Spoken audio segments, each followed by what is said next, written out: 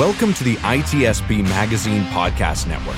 You're listening to a new episode of the Founder Pack Podcast, where your host, Brendan Rod, brings startup stories from experienced founders and other functional experts to help current and future founders get inspired and grow their knowledge with quick, tactical insights. Knowledge is power, now more than ever.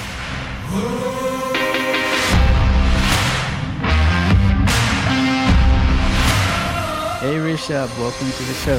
Thanks. Yeah, I'm excited to be here. Likewise, how is your week going so far? Yeah, so far pretty good. For me, it's Wednesday at noon, just given when and where we're recording, and so have had a really strong start to the week. And part of that actually, interestingly, was because over the weekend it was raining here in SF, and so I just chose to stay inside and drink tea all day on Saturday while it was raining outside.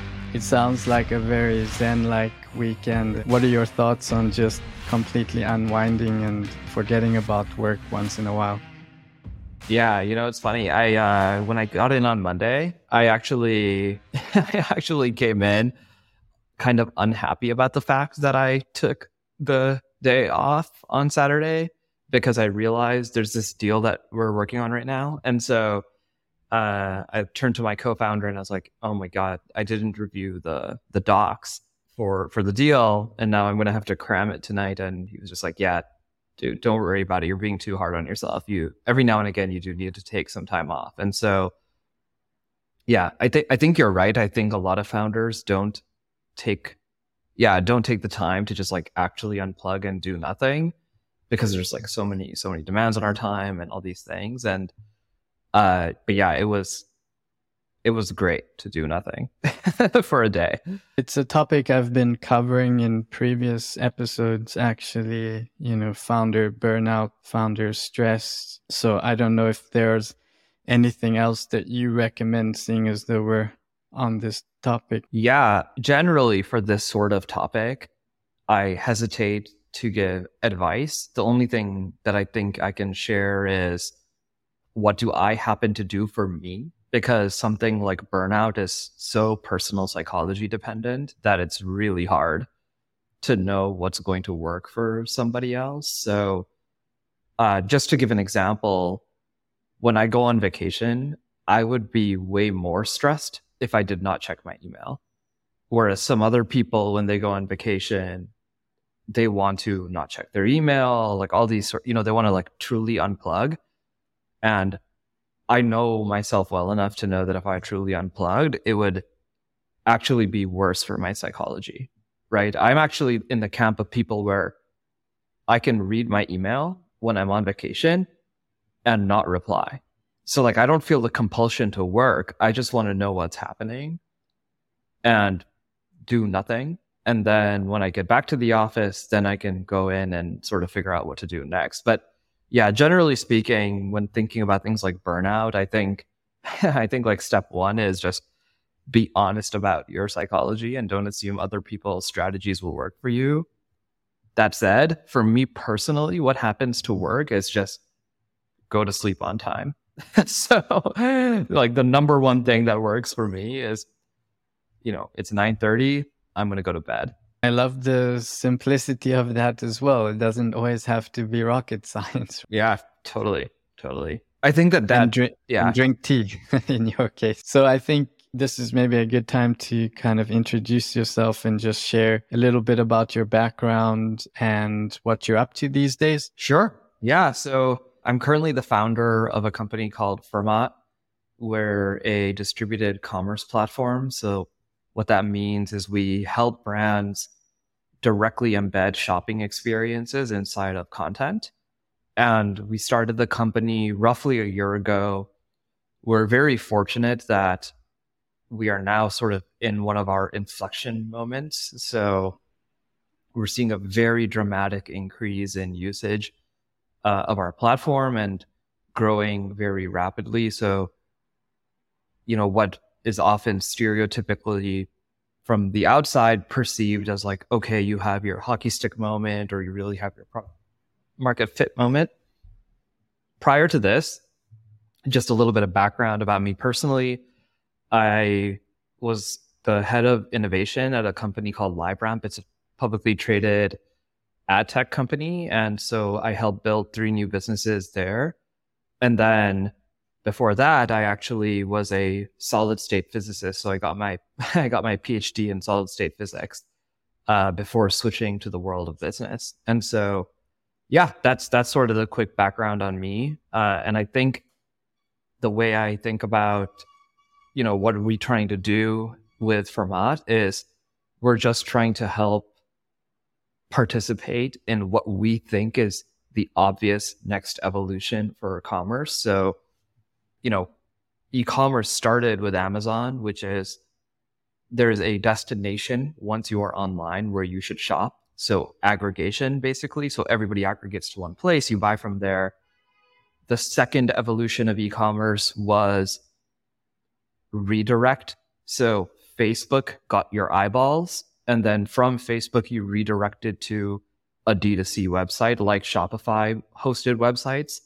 So it's sort of eyeball and interest aggregation and then redirect. And so you saw the meteoric rise of Shopify 2010 to 2020. And then I think 2020 to 2030 is going to be characterized by shopping directly in context. So I'm watching a video somewhere or I'm following an influencer, and how do I purchase in that moment or in that context? And I think one is there's a cultural reason why that's going to become the next big wave, but there's actually a technological reason, which is we now have the API infrastructure to make this happen. And more importantly, the privacy climate in e-commerce has shifted so dramatically that basically, actually literally yesterday in Europe, there is a potential ruling where they will say to Facebook, hey, you cannot do like targeted ads based on your first party data, right? Now, this would be like a dramatic thing, but it's starting to indicate, hey, the old way of doing e-commerce is no longer going to work. And so we're going to see this new wave of e-commerce get ushered in the 2030s. So yeah, that's just a little bit about me, what we're working on now, and sort of what motivates us to work on this problem. I appreciate you sharing all that. It's really interesting. And I'm curious, before we dive into today's episode, which is reverse engineering, the traction that you've now got, I had a few follow-up questions. And one of them is, do you see this as just the initial go-to-market being e-commerce? Like, why couldn't you open this up to more higher ticket items? Is that something that you see yourself expanding to, or are you just really hyper-focused on e-commerce? Yeah, this is a great question. It's funny you ask me because this is now the 3rd time in a week that I've been asked this question. The other 2 times were from people who wanted to be customers in a B2B SaaS context. But I think that this is exactly one of the things that we want to work on once we have our initial wedge, clearly working. I think that the benefit of working in e-commerce is your iteration speed can be very fast. And I think I would love to sort of dive into a little bit more on that dimension. But when we started the company, the way that we thought about what is the right entry point is step 1, where is the most pain going to be experienced first? And then step 2, where can we most quickly iterate on a solution, right? And so the reason to choose e-commerce and to choose content e-commerce is because we knew that with this privacy change, the amount of pain that e-commerce businesses was going to face was going to be dramatic. And I mean, unfortunately, that was true, where, Facebook's earnings went down by $10 billion over the course of the year. And all of that money is money that SMB advertisers are not able to effectively use for customer acquisition, right? And so you saw incredible drops in stock valuation for D2C e-commerce companies. And then you also, I mean, we see, unfortunately, a lot of small and medium-sized e-commerce companies are struggling to even make the unit economics work with this new ecosystem. And so I think that's why we chose e-commerce first. But absolutely, the vision of the company is for the internet in general, how do we enable distributed interactions? And how do we enable them in a way in which allows for that direct and distributed interaction to happen? So yeah, I love the question, and that's definitely in the vision.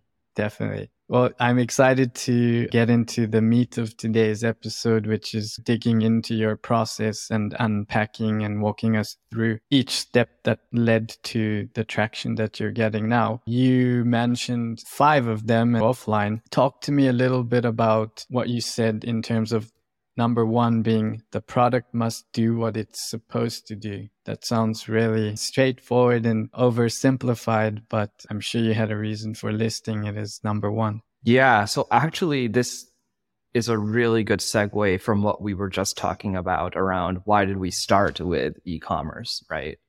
And I answered the question by saying, hey, it's a space where you can iterate very fast. So when I say the product must do what it's supposed to do, is most founders start with a hypothesis of, if I enable X, I can generate Y outcome.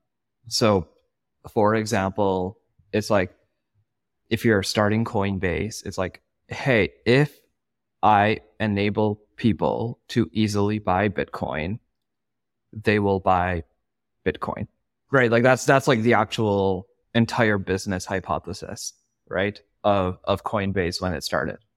I'm oversimplifying a little bit, but not too much. Or, the initial hypothesis of Airbnb is, if we enable people to rent out their rooms, other people will want to stay there during events where it is impossible to book a hotel room. So, Dreamforce in San Francisco. I don't know if you've ever tried to come to Dreamforce in San Francisco, but you literally cannot find a hotel room. It's not like it's expensive. Like you can't, they're just booked out, right? And so in that event, people will stay in people's rooms, right? That's the hypothesis statement. And so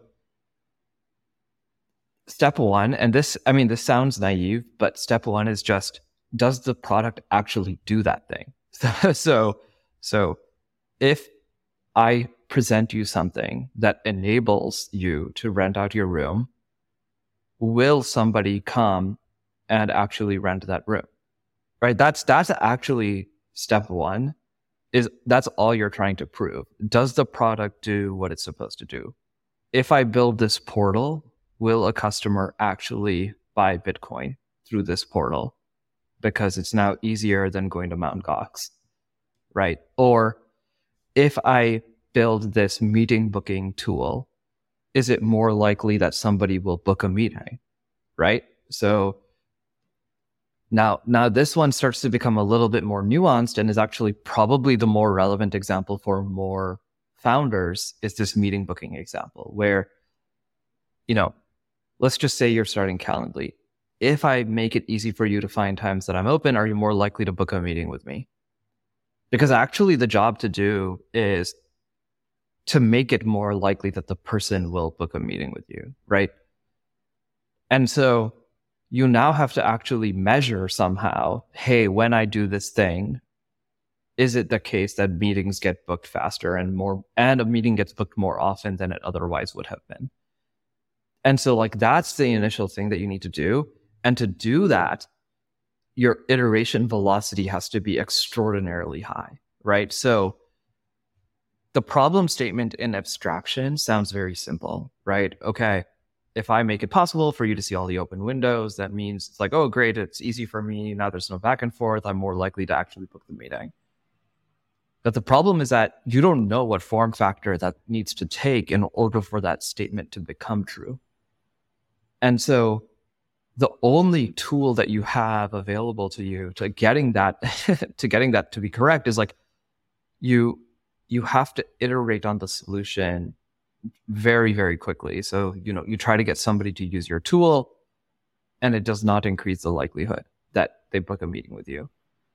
And now, so let's just say it's like when you just gave them times over email, let's say 70% of people would end up booking a meeting. Now that they use your tool, it's more like 50%. And you're like, oh shit, this doesn't work. And so then you're like, okay, why does it not work? Is it because people don't even click the link, right? Am I measuring whether or not the link is being clicked? Do they click the link, but then they land on the page and they are not picking a time? If they're landing on a page and not picking a time, why are they not picking a time? Is the time easy to understand? Is it the case that they need to now go back and forth between this person's calendar and their calendar, right? And what are the sets of things that I can do to make it easy wherever the bottleneck is, and then put out the next version where I solve that bottleneck, and then I find the next bottleneck, and I keep doing this very, very quickly until the product actually does what it's supposed to do. So that's what I mean by like this. Yeah, you're right. It sounds highly simplistic. Like the product must do what it's supposed to do. But actually it's describing you have to do the work, and it is a grind to getting to the point, because there's like the product doesn't work until it does, right? So like, let's just say you're this meeting booking example, like most people over email at 70%. It's under 70% until the day that it's over 70%, right? And then now all of a sudden it's 71%, and you go to your next customer and you say, hey, this makes it more likely somebody will book a meeting with you. And by the way, now you don't also have to spend the time copying and pasting the times that you're available as an added bonus, right? And so it's like, okay, now the product works. The product does what it's supposed to do, right? Or you go to the next host on Airbnb and you say, hey, if you put your room on Airbnb, people will actually pay you to come and stay in your room, right? Like it wasn't true until it was true.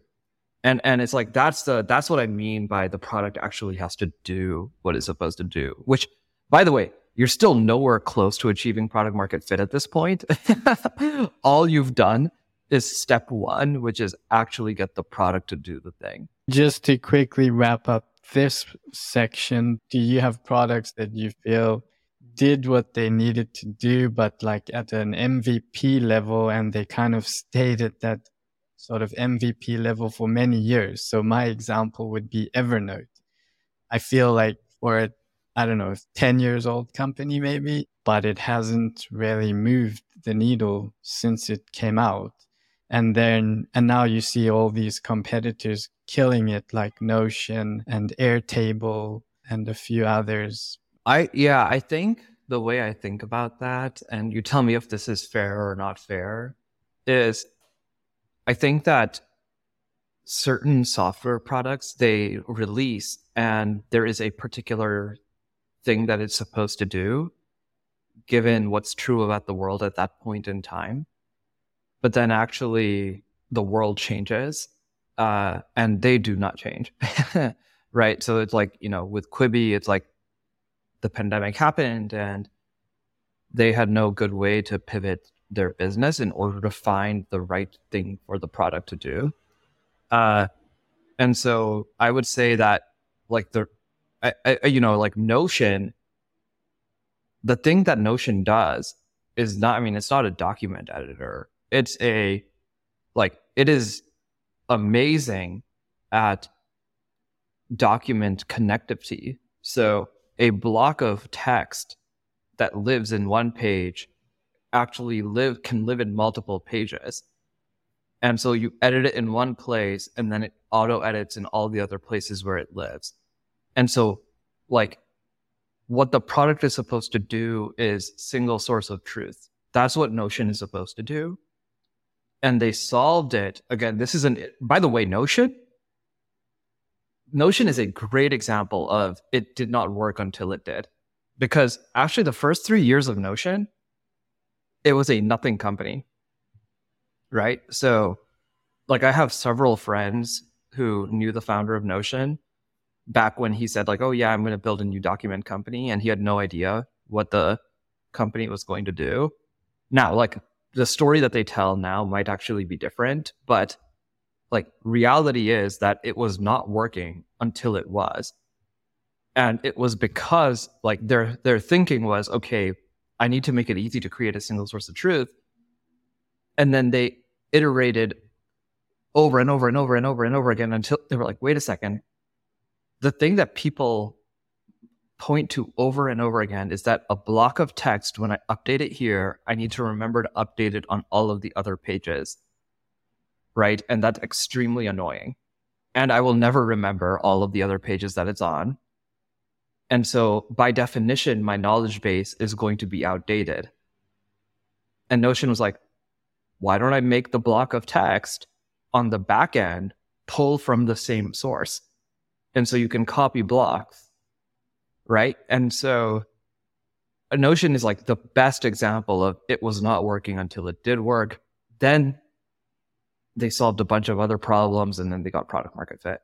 Yeah. Yeah. And I think maybe the Notion example is more like it didn't work because they didn't have their ideal customer figured out. Like it must have taken time till they got this aha moment that, oh, there's a segment of users here that want this, and that segment is big enough to have a successful product. And maybe that ties into make sure that the customer can measure and articulate the value. So this is a great segue into that. Yeah. So once your product actually does what it's supposed to do, the next 4 steps are all about the customer. And each of these steps is distinct. And so I'll just like very quickly summarize, and then we can dive into number 2, just that way we can sort of help like, you know, listeners who are listening just sort of think through, okay, now that I have a product that works, like what's next? So one is make sure they can measure and articulate the value. Then it's make sure they can sign up to use it. Make sure they can sign up for it easily, then make sure they can use it easily, and then make sure they can prove to their stakeholders that it works, right? And each of these steps you have to treat as a funnel, right? And so like, step 1, we just went over, make sure your product works. And then now the next 4 steps are with your customer until you're like really in the zone where you get product market fit. So the next one is make sure they can measure and articulate the value. That means for, let's just take any one of the 3 examples that we were just talking about. So let's just say it's this meeting booking software, right? In the meeting booking software's case, can the customer actually articulate, yeah, it is more likely, like, we purposely articulated in this way, it is now more likely that a meeting gets booked with me, right? And I have a way to measure it. So like I can know whenever I send a Calendly link that here's how often somebody actually ends up booking time with me, right? And so is there a way to measure it? And the reason why it's important to not have this be abstract is because of the steps that follow from here. But you should really spend a lot of time thinking about your product. Is there a simple way for the person to measure and articulate the value of your product, right? So like, let's take this document editor example, right? If you're Evernote, I have no idea what Evernote sells on anymore, but if you're Notion, right? Like Notion, it is like the thing that everybody says, hey, you should use Notion for is for knowledge management, right? And I would basically, sorry to interrupt. I've been following this guy for a couple of years. I think his name's Tiago Forte. He sells courses around these tools, but positioning it as creating a second brain. I don't know. Sometimes your customers can position you if your positioning and value are not crystal clear, but that's another topic. But just thought it was interesting to point out the importance of also making sure that your customer can articulate the value, which is also partially your messaging and positioning. Yep, that's exactly right. I think that's actually a very elegant way of putting it, is like, make sure you know how it is being positioned in your customer's mind, right? I mean, candidly, nobody cares how you position it yourself. And I think there's a book It's like called Position job. or Be Positioned. I think it's a book, or maybe it's a quote. I don't know. That's a good quote. Yeah. Yeah. And it's like, if you are unable to if you're unable to get your customer to articulate the value the way that you believe it should be articulated, you're definitely doing something wrong. So yeah, I think this is super important. And I think the Notion example, the second brain, is a great, I mean, I think that's a sexy way of saying it. Yeah, I would just use the word knowledge management because, for me, like, some of the sexy language is not as effective, but that's not true for other people, right? And so I think you need to have a clear way to have the value be articulated. And for us, it's similar, right? It's, hey, when you use distributed commerce, it is more likely that the customer will transact. So it's like, I can very simply tell you what is the thing that you can talk about internally, which is, yeah, you just have to measure your return on ad spend or your conversion. That's it.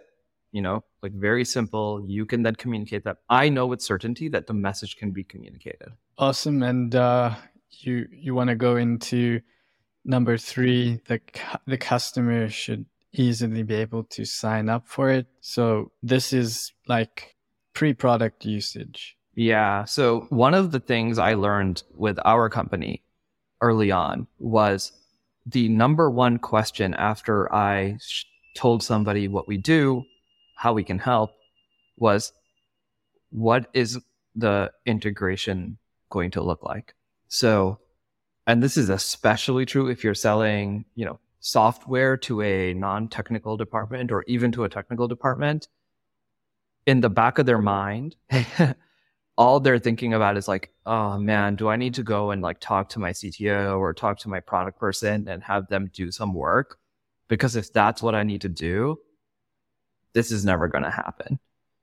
And so it's or you need to what make are the it sets as easy for them to roll it out as possible, because some industries, it's just part of the nature of deploying technology. There's this expectation that it's going to involve a bit of heavy lifting or not. Of course, if it doesn't, it's to your advantage. But there are still, I think, many products, for sure in the security world and even in the MarTech world, they're not just plug and play. Like, it takes a bit of time and effort and onboarding to get them working. But if you get the value after putting in some effort, perhaps you're willing to accept it. Are you really? Yeah. I think this is going to be okay. I'm actually excited about diving into this. Most security companies I know that have an amazing go-to-market motion have a way for the customer to sign up for something without doing the integration work. So for example, like, there's security companies you don't have to do anything. They'll do a scan for you.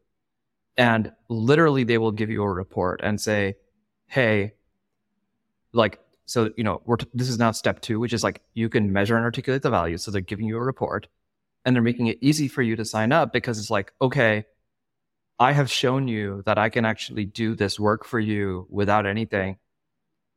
Here, this is now the steps to fix it, right? It's like, I am making it easy for you to actually sign up based on a value exchange that I can create without you doing anything, right? And I think that for security, like, a lot of my friends are security founders. I actually think that one of the things that they get stuck on is, if they don't have that type of tool, it causes massive delay in their product market fit motion. Yeah, super true. And it's actually something we're trying ourselves. Yeah. So you have to make it easy for the person to sign up. And so once you can articulate the value, then the next is going to be, what is the thing that's going to make it easy for the person to sign up? And like, there's a bunch of, how do I show the value as quickly as possible to make it easy for them to sign? Like, how do we show that there's going to be value? how do I make the contracting as easy as possible? Because I think probably the stupidest thing that a startup could do is make their legal agreement complicated in order for a customer to sign up. That's if that's what's causing it a complexity in signing up, I hate to say it, it's just don't do that. But there's a lot of these sort of tactical things. And I agree with you. The key point is just make it easy to sign up. And maybe one last point before we wrap this one up. You mentioned it's also important to rapidly be able to iterate and get feedback. So if you can show versus tell without needing to get a person on a demo each time, I think that ties into your point around getting those iterations in faster. Totally. Yep. I totally agree with you. And then I think once you do that, just sort of zooming back out, the next two steps are make sure it's easy to use. And then make sure once the customer is using it, that they can articulate the value internally to their stakeholders. So now let's pretend you've gotten them to sign up and onboard. Now they actually have to use your product, right? Again, if you're this calendar tool, are they actually sending out calendar links? If you're a security company, are they actually monitoring their systems? Are they actually looking at your dashboard, right? So sort of are they getting value out of the usage of your tool? And if they cannot easily get usage out of your tool, even though they've signed up, they will 100% churn. So, it's you cannot ignore the fact that once they sign up, your job is not done.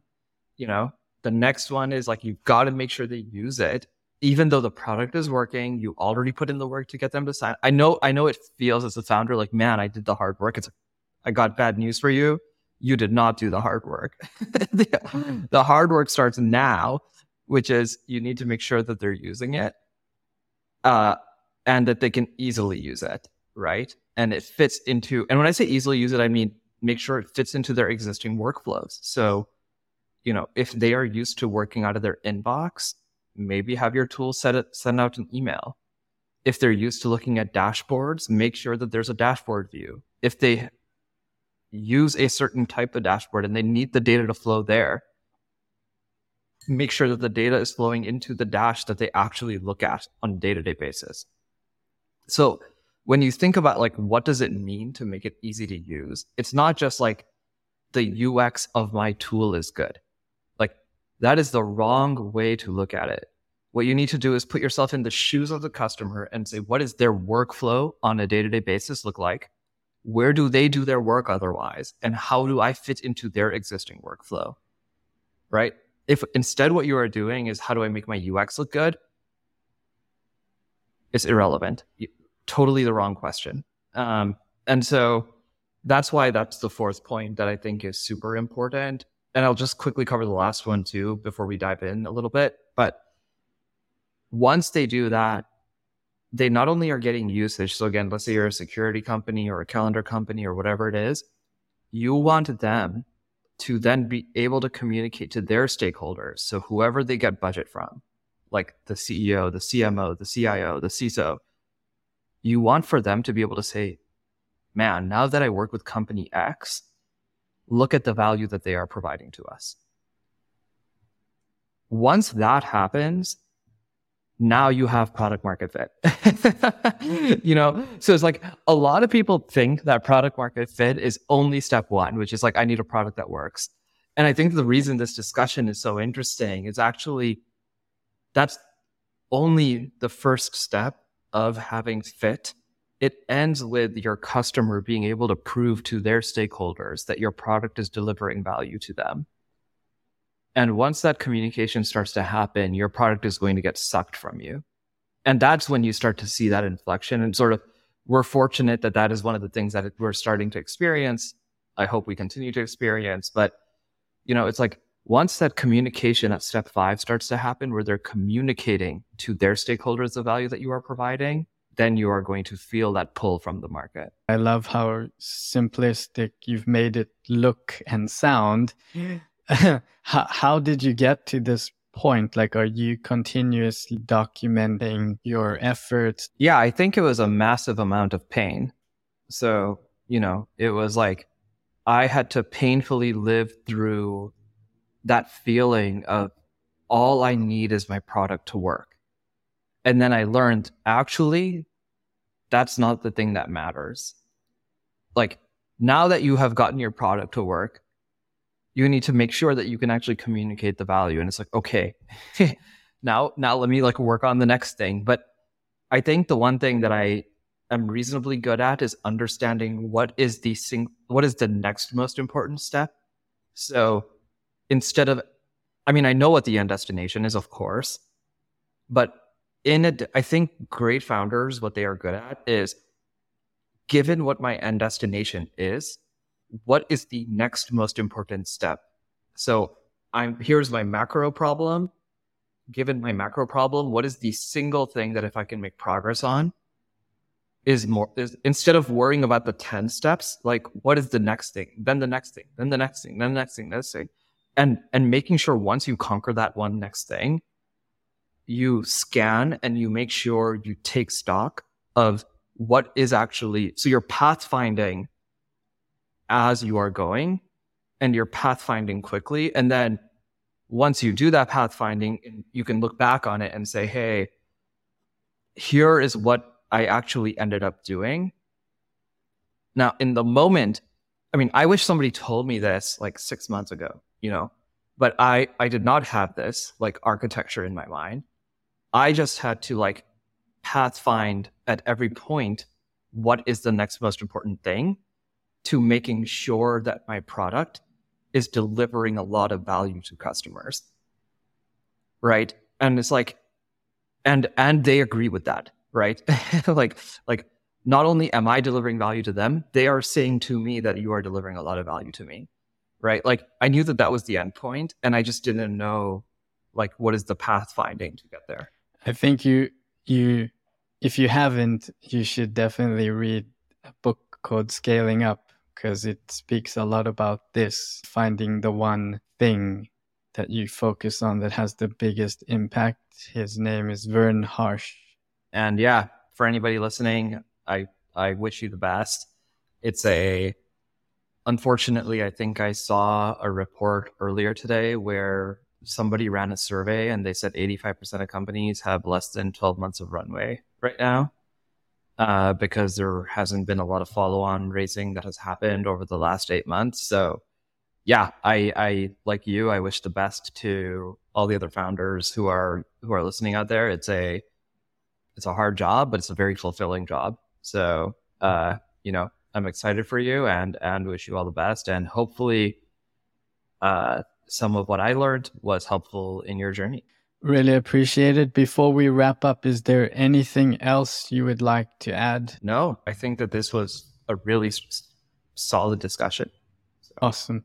Well, it was an honor to have you on the show. Thank you so much again for joining us today on the Founder Pack. If anybody would like to pick your brain, connect with you, where's the best place to reach out? Yeah, I would say the two best places are, my handle is Rishabh M. Jain on both Twitter and LinkedIn, and I'm pretty active on both. So maybe one last question. How are you finding Twitter since the takeover? I don't know. I'm more entertained.